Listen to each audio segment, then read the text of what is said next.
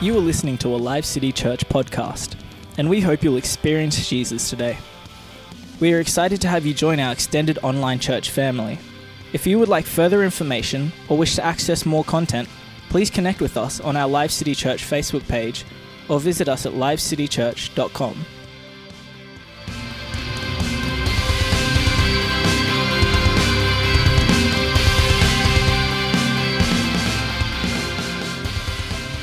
Are you ready for this? 1 Thessalonians chapter 4. Father, as we come around the word this morning, we acknowledge the presence of the great and living God in this place, inside each and every person. When we came together, just two people, church happened. But now with the gathering of many bodies in this room, we ask, Lord God, for your spirit to be released, and that your spirit of wisdom and revelation would help us to understand this word, that thing we need to change our lives would be planted deep into our heart. I pray, Father God, help me to preach this word. Let me not get in the way of what you want to say. But I pray, soften hearts to receive this word and prepare us this morning. We want you. We want your words of life. In Jesus' name, all God's people said, amen. So let's read together. Can I just say from the onset, I'm going to preach a word that's not an easy one. Maybe it's better we have a smaller group. There'll be less stones to throw. I might survive it. But we often preach a cheap gospel. You know, you get into a big church mentality, and I remember the pressures of, you have to be careful what you preach. You can't preach the stuff that makes people uncomfortable. You should speak to their emotions. And the next thing I know, I'm an inspirational preacher, which is great. But if it's not changing a life, if the Holy Spirit isn't convicting you, I'm not preaching the full gospel. I know some of the things I preach you may not agree 100% with, and that's okay. I would rather you seek the word out like the Bereans do. Use your Bible. That's what I'm telling you. Bring it with you. Take notes so you can digest it later. And come and see me because I want to help you on your journey and your walk. There are some things that cannot be shifted and changed. This is black or white in the kingdom. But there are some other things, the gray areas. Come and talk to me about them, okay? But there are some things that I love to talk about. I feel I have to because I want to be faithful in bringing the word. So some of the stuff I'm going to share, I know is going to get some heckles up, but come and talk to me, okay? But try and receive the word for the first time, as if you're hearing it for the first time ever. Are you ready for it? They're looking at me already. What are we getting ourselves into? All right, follow with me. 1 Thessalonians chapter 4, reading from verse 3. It is God's will that you should be sanctified. I want you to underline that. You should be sanctified. If you've got a smart device, highlight those words. You should be sanctified. We don't talk about that word sanctified. And we live unsanctified lives in the church because we haven't done our job as leaders to tell you about this. And I feel in the Holy Spirit, I have to share this with you. You should be sanctified. There are different areas of sanctification, and this is not all of them. But when Paul wrote this to the church in Thessalonica, it was specific to these things, and many of you will relate to some of the things that he highlights. What should you be sanctified from? And I will explain what the word means in a moment. That you should avoid sexual immorality. Paul decided not to go to the one thing. Okay, and I'm mindful of younger audiences as well, young ears. Okay, so we're not, all the ills, when you are doing extramarital things, for those of you that are married, or the singles, you're fooling around doing things, the thought lives that we have. He's covering the whole gamut. We're talking about same sex. We're talking about it all. Okay, this is the word of God. So he's saying to be sanctified, you should avoid sexual immorality. Verse 4, that each of you should learn to control his own body in a way that is holy and honorable. I know Paul talks about the tongue is a difficult beast to tame, but I got to say the body is equally difficult, and the thought life and the words that we speak. I had a moment where the Holy Spirit convicted me about a month ago. And I was in the car and I was thinking, I love you, Lord. I love you, Lord. I was just worshiping him in my car, just my time with the Lord. I usually have podcasts or I'm praying. If I got podcasts, I'm praying in tongues. The Holy Spirit's constantly talking to me. And he spoke to me really clearly. He says, do you really love me? I said, of course I do, Lord. Have you committed your life to me completely? And I said, of course, Lord. Dumb answer. But I told him what I know. And then he began to show me and expose the weaknesses in my life. He says, it's not just about the big things. Do not lie. Do not cheat. Do not steal. Honor your father and mother. All these things I've done. I'm just like that rich young ruler. I said the same thing. I've done all these things, Father. He says, yes, but you withheld justice. When someone needed help, you weren't always there to help. And I spoke to you. I was softening your heart. I let you know. And when you could have released a word of kindness that would have built someone up, you withheld it. You didn't do it. See, it's not about always what you do wrong. It's about what you didn't do. And then the things that I did, the harsh words, and I thought I was doing it in love. And I examined it later on. I realized it wasn't love at all. I meant it to be in love. I wanted to be in love. But I'm so fallible as a man, a creation in this planet, that I'm bound to sin. So even when I don't want to sin, even when I want to do the right things, I released these things out of my mouth, and the Holy Spirit just kept convicting me one thing after another. And pretty soon I realized, I don't know if I love you, Lord.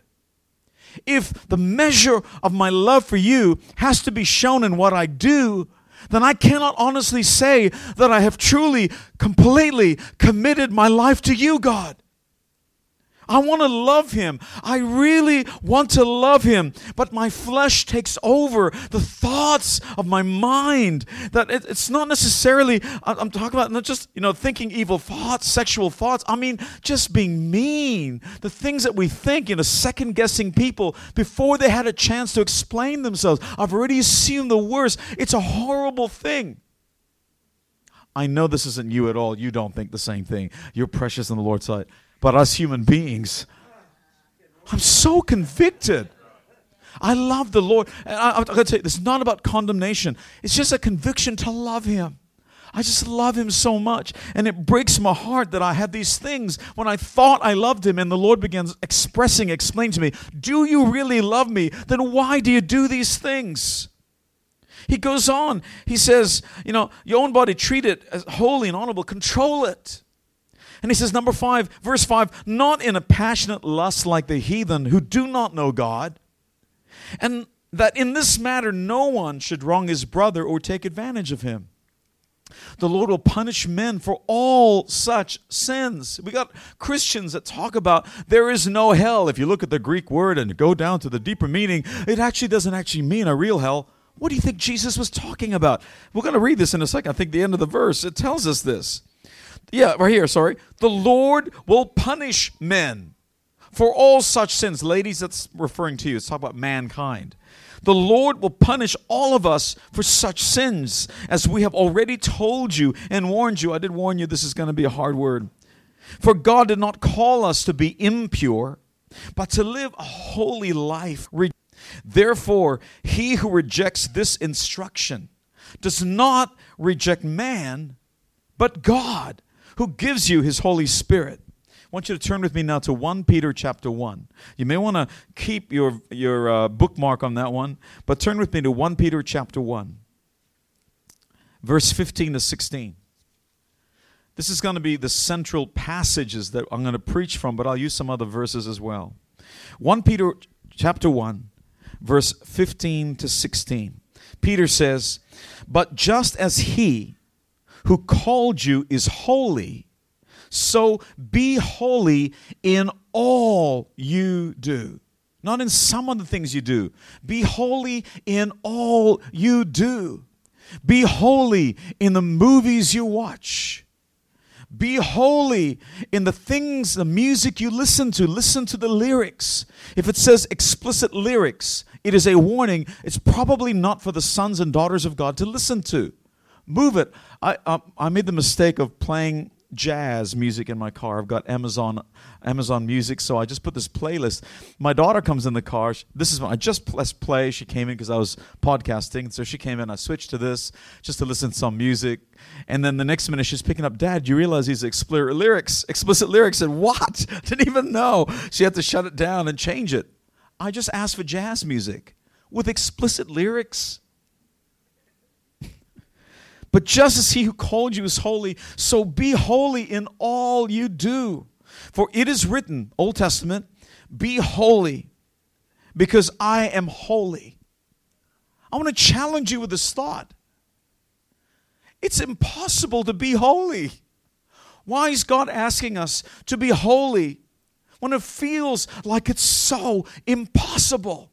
I feel so removed from the Lord when those thoughts come, and I'm just dwelling on these things. I'm meditating on the Word of God. I'm thinking, God, I love you. God, I love you. And then He speaks.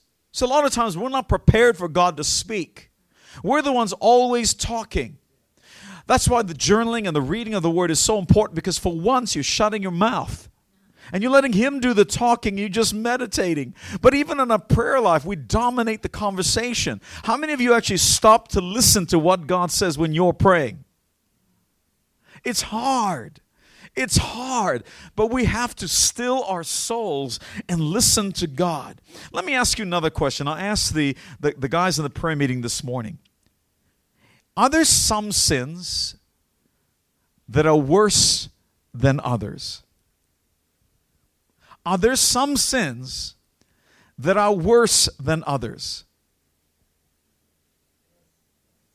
Some of you are like, well, I don't know how to answer this one. It looks like a trick question from Pastor Paul.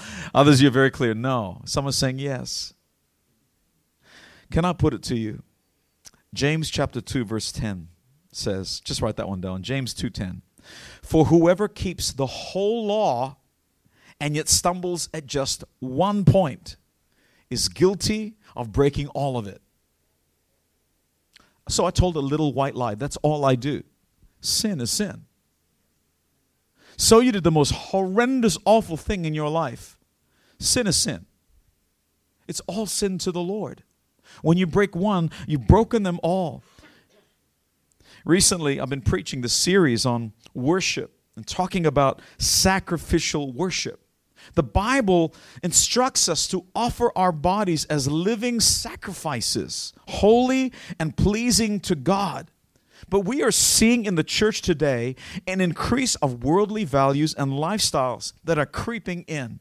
I was listening to Francis Chan preaching on holiness, and he says he went to this large university where he was a guest speaker.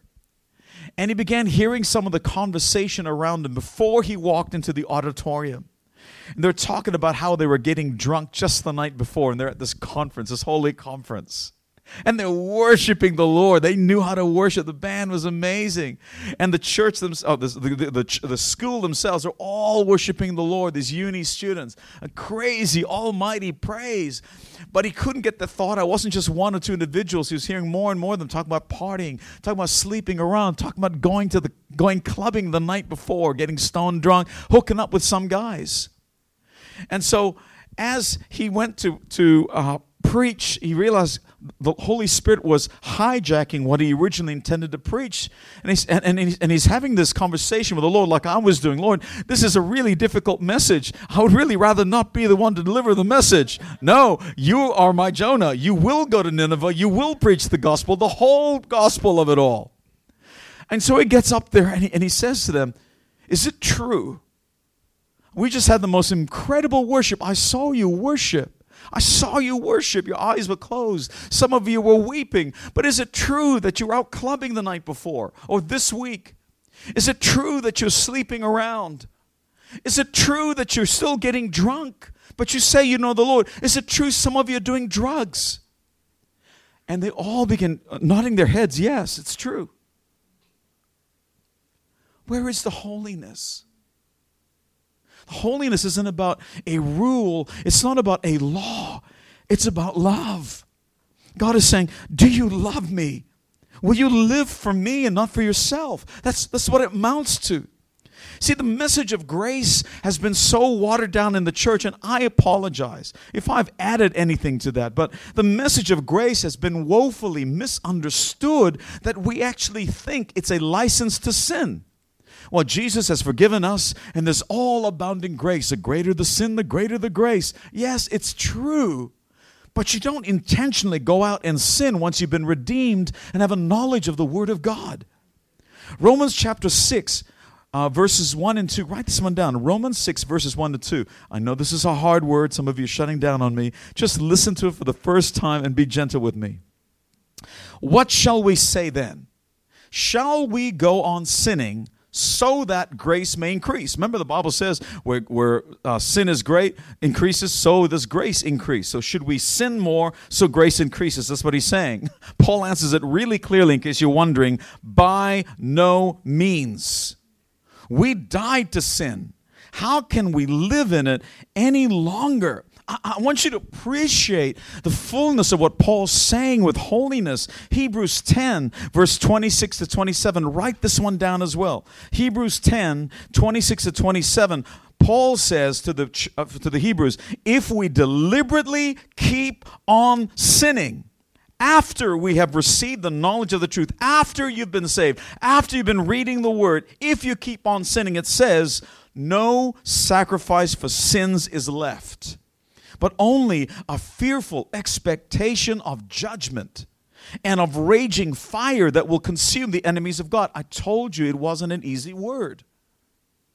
But we preach this gospel and it's being misunderstood. And I want, before God, the Bible says there's a greater hell reserved for teachers who lead you astray. Can I be one that just does not do that? You can hate me for it. Hope one day you'll thank me for it. You'll love me. The Bible says if you deliberately keep on sinning after knowing the truth, there's no more sacrifices left. If you continue in that passage, you'll find the Bible says it's like crucifying Jesus on the cross over and over and over again. God commands us in both the Old and the New Testament, be holy.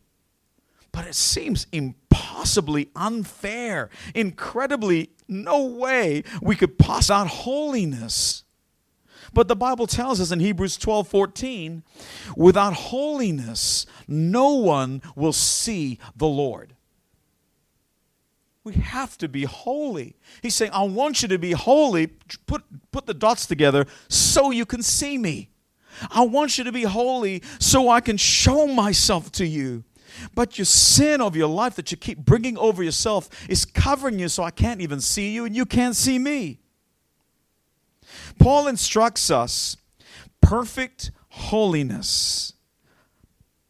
Okay? Perform perfect holiness out of reverence for God. That's in 2 Corinthians 7:1. Oh, sorry, I said perfect. Perfect holiness out of reverence for God. How do you perfect it? But if it says that, in other words, then we may have a form of holiness. We're trying. There's a scale, okay? But our job is to perfect it, to keep working at it. Now, we ourselves can't do that. We need the help of the Holy Spirit and the Word of God to do that. So how are we going to perfect holiness? To understand this, we need to unpack two key terms. Is everyone okay? All right, still love me? Thank you. We need to unpack two key terms that we don't usually teach on because it's unpopular. Here are the two terms. Write this one down. Justification and sanctification. If you're not writing it down, turn to the person next to you and say justification and sanctification. Go ahead and do that. So some of you know what justification means. You've been to Sunday school. Back in the day, they taught you well. They said justification means just as if I never sinned. That's what justification means. That's how I was taught in Sunday school. But it's actually a bit deeper than that. Would you like to know the technical term? Justification is the imputed righteousness of Christ to unrighteous people. What does imputed mean, Pastor? Okay, I'll explain. Imputed righteousness does not mean that I haven't done anything wrong. You have sinned. You have fallen short of the glory of God. It means, imputed righteousness, that when the Father looks at me in judgment, He sees Jesus instead of me. That's what imputed means. It means instead of my rebellion, Father sees the total obedience of Jesus in you. Instead of seeing the immorality in your life, He sees the purity of Jesus all over you. Instead of mindless craving for things or the vain pursuit of wealth, the Father sees the absolute passion of Jesus for the Father above every other passion. That is what imputed righteousness means. But we often stop there in the salvation process, and that's as much as we've understood. But the salvation process continues. Justification begins, but sanctification is a process that will take you your entire life. Think about this for a moment. There was a woman who was caught in the act of adultery. Some religious leaders wanted to get this woman in trouble, but they also wanted to embarrass Jesus, to figure out, you need to own up now. Law of Moses says we stone her. What's your law? Because you talk about this thing, but I say. You've heard it said, but I say. So what do you say here, Jesus? And I'm thinking to myself, how did they catch the woman in adultery? Where was the guy who was committing adultery? Can we talk about that too? They caught the woman, but not the guy. And then they hold this woman, presumably barely with clothes on. She was caught in the act of adultery, dragged out to Jesus. Can you imagine the embarrassment of this lady, already caught out, but now she's barely clothed in front of the public, and all these elders and religious leaders are standing around.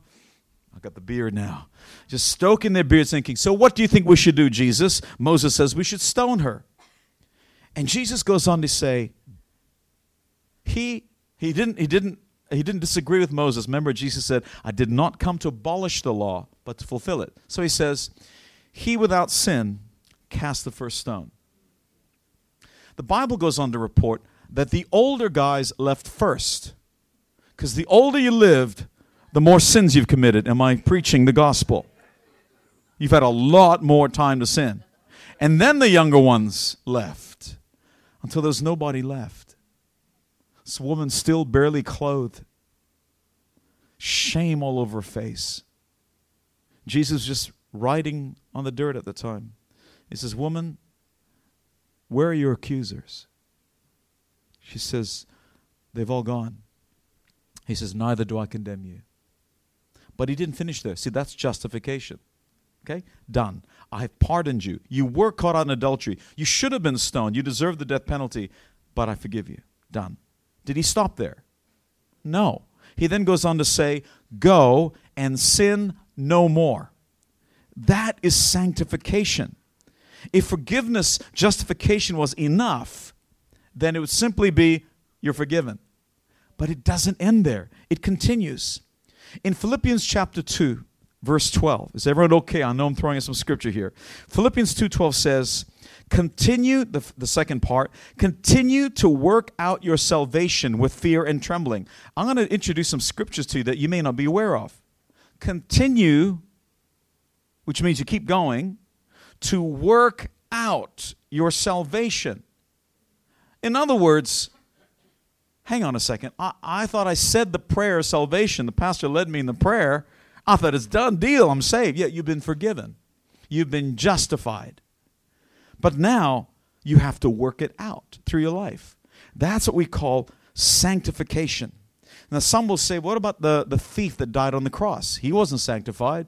No, but he didn't have a life after that. He had just enough time for justification and then he died. He had no time for the sanctification process. But sanctification, according to the dictionary, is the process of being made holy, resulting in a changed lifestyle for the believer. Did you get that? Sanctification is the process. It's not a one-time event. It's the process of being made holy, resulting in a changed lifestyle for the believer. How many of you have seen people make a decision for Jesus, but their lives didn't really change? It might have changed that week, but then they went back clubbing. They went back drinking. They went back with the addictions. Straight away, they went back with the filthy language. They went back to the pornography. It didn't end, but the Bible is showing us it's a process of sanctification that's required. But the motivation for this sanctification is not fear, but love. We don't obey God because we have to. We obey Him because we want to. So let me ask you this question. Are both justification and sanctification necessary for salvation? Now you're getting it. Yes. Let me explain. Sanctification, okay, so you're changing your lifestyle, you're doing all these things, you're making sure I don't lie, cheat, steal, all that, without justification, is just being religious. And conversely, justification, I've been saved by grace through faith, without sanctification, no changed life, shows a lack of understanding, a lack of appreciation, or a lack of love for God. I was recently talking with a friend who told me, I was so excited, I am that close to coming to church. Been sharing with this guy for a while. I am that close to coming to church. I just want to have a little bit more drinks and gamble a little bit. But, just a little bit more, and then I'll go to church. You see, that shows me a person who doesn't understand justification. He only understands Christianity as sanctification. But you can't be sanctified if you're not justified, because you don't know the love of God. Justification, here's the thing, it's very interesting that when you study this a bit deeper, and I know you haven't heard these things, I'm mindful of time, almost going to wrap it up shortly. In the days of old, the preachers would preach about progressive sanctification. Are you guys okay? I know this is deep. Progressive sanctification involved two things. These are two terms you may not be aware of. Mortification and vivification. I know, right? Who ever heard of these terms? What does the word mortification sound like? Death. Like mortuary? Okay, you got the idea. So basically, mortification is, the verse, take up your cross daily and follow me, die to yourself. So mortification is when someone is led to the true knowledge of their sin, and they begin to hate it and detest that sin, and become so truly displeased with themselves in their heart, and confess that they are wretched and shameful, and hopes to change. That's mortification. That's more than just saying, I'm sorry, God, you caught me out. It's deeper than that. It's this conviction, this is bad. I don't want to be like this. Vivification is a comfort produced by faith. When a person ashamed by the consciousness of sin, mortification, struck with the fear of God, cast their eyes on God's goodness and on His mercy, on His grace and salvation to save them. Do you understand that? Hope I've gone too deep with you.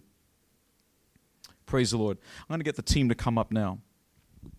The Bible gives us illustrations of a master who had a servant who owed him $1 million. And the master said to the servant, you owe me the $1 million, pay it up. And the servant says, Master, I can't pay it back. I don't have the money. I don't know what else to do. He says, well, we'll have to sell you and your wife and your children into slavery, everything you have. Please, Master, forgive me. The master forgave him. But after he left the master's presence, this servant found another servant who owed him $10,000. And he says, pay up the debt you owed me. And the other servant said to him, please, I don't have the money. I tried to save up, but times have been tough. I haven't been able to pay you back. Pay up the money or I'm going to have to sell you and your wife and your children into slavery. Please, sir, forgive me. And he wouldn't do it. Other servants saw what went on and told the master, reported him. And what he did, the master called the servant who had owed $1 million to him and says, you wicked servant. I forgave you $1 million, and you couldn't even forgive $10,000 from your fellow servant. You wicked thing. And the Bible says he threw him out into everlasting darkness where there's weeping and gnashing of teeth. It's not a good picture. They all serve the same master. Obviously, we're talking about the Lord. But the condition of their heart, a person who's been forgiven so much could not forgive little. Tim Keller, the Reverend, once spoke about an unsaved woman who came to his church recently. And she did not understand justification and sanctification. She thought she had to live a life right first before she could get saved. And when he told her, no, we are saved by grace through faith, justification. He forgave you in all your sin. She says, what? This is her expression. If we are saved by works, then once we've done the things God requires of us, we earn our salvation, and God can't require anything more from me.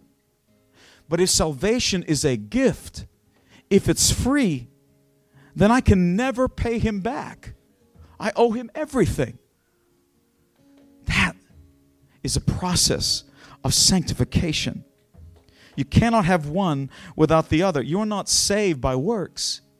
You're justified first, and a true change in the heart begins to change the way that you act. Why don't we stand to our feet as I begin to close this morning?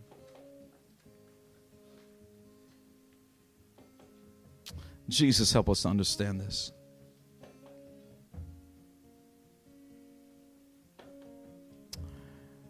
Thank you, Lord. Just going to wrap this one with a final verse here. Ephesians 4, verse 28. Paul talks about being sanctified in that passage as well.